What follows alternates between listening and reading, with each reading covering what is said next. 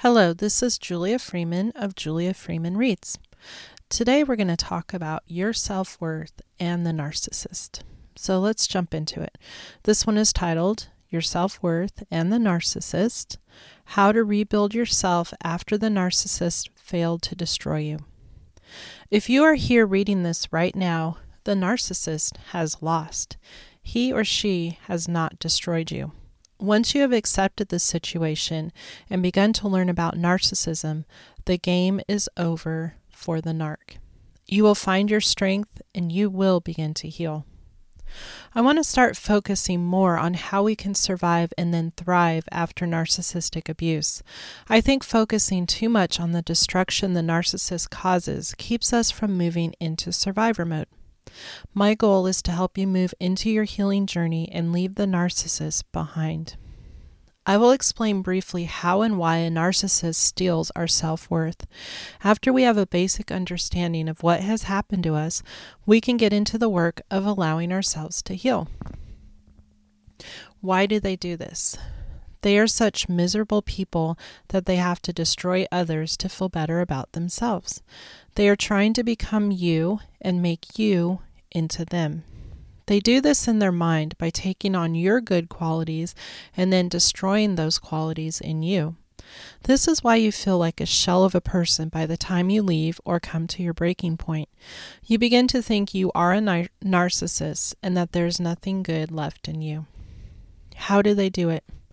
They destroy your self-worth by pointing out your flaws, comparing you to others, and constantly pushing your boundaries.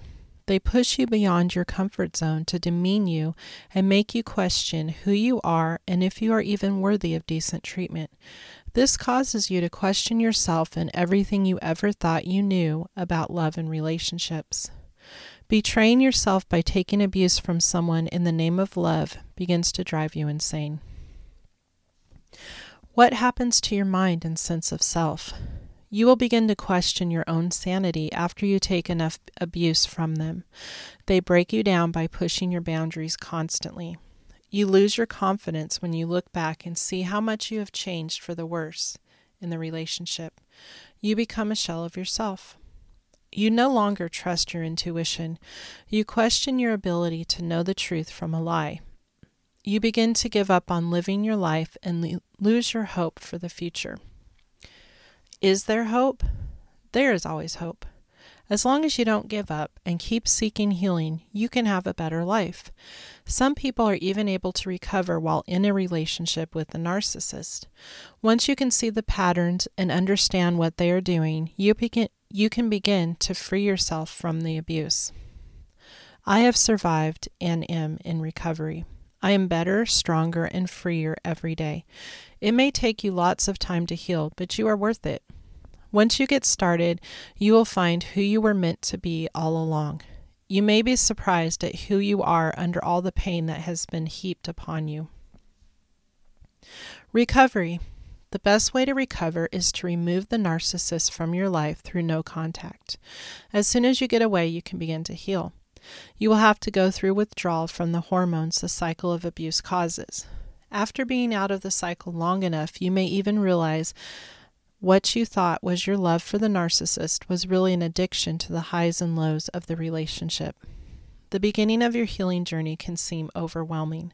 I'm going to lay out a simple plan so you can take the first step to find yourself again. Please read the list below and choose the one thing that stands out to you as your favorite.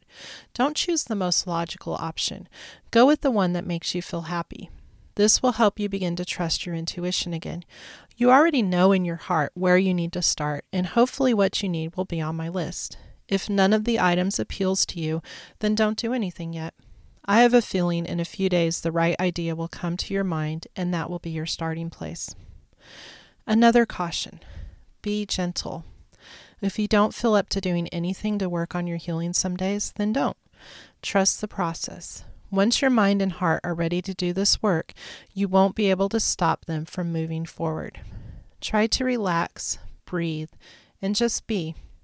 We have been so messed up from the cycle of abuse and walking on eggshells that just breathing and resting will be extremely healing. The list. Spend some time in nature. Try to relax and listen to and observe all that is around you. Get out of your head. Begin to feel the sensations in your body. Let your mind take a break from thinking and worrying. Talk about your experience with others. When we say what we have been through out loud, it helps us realize how wrong it was.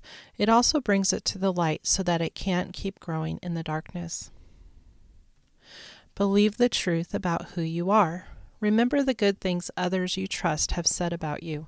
Trust that they know and have spoken the truth. When the abuser's words come into your mind, counter the insults with good things about you. Many times I just tell myself that's not true, or say shut up to his words. The abuser does not belong in your mind. See a therapist. This can help speed the process up, especially if you have lived in a bad situation for a long time. Join a support group. There is nothing like being around others who understand you. Do something to boost your self-esteem. This can include giving yourself a makeover, trying out a new style of clothing, or just spending a little more time on your appearance. Feel good about yourself as you begin your new narc-free life. Do something the narcissist said you couldn't do. Take that class, make new friends, go to church, quit a bad habit. The point is to break the narc's control over you in a way your heart and mind can understand. Live in the moment. This helps break the habit of thinking about the narcissist and the abuse you have endured. It is a mini vacation for your mind that you can take anytime. Observe your surroundings with all your senses. Give and receive hugs from friends and family whenever possible. Find something to laugh about every day and enjoy the laughter to the fullest. Feel your emotions. We shut ourselves down in self-defense when we are around a narcissist. You have to get used to feeling a range of emotions and learn that it's safe to feel anger, love, sadness. Your heart will soften and may be pretty messy for a while, but will eventually normalize. Journal, including writing letters to the narcissist to help dump the bad thoughts from your mind. And a caution, of course, don't send the letters. This is just an exercise. Music. Make a healing playlist and rock it out as often as needed. The future is your blank slate. I used most of the items in the list above to help me heal. Start with something that is meaningful to you. Over time, you will add in more healing practices to help you on your healing journey. Please share some of your favorite healing practices. And that's about it. It's kind of self-explanatory.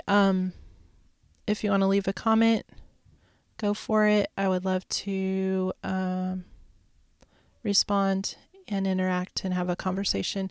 I will include links to my Medium profile and my Facebook page if you want to try to get in touch with me. Thank you so much for listening. Peace.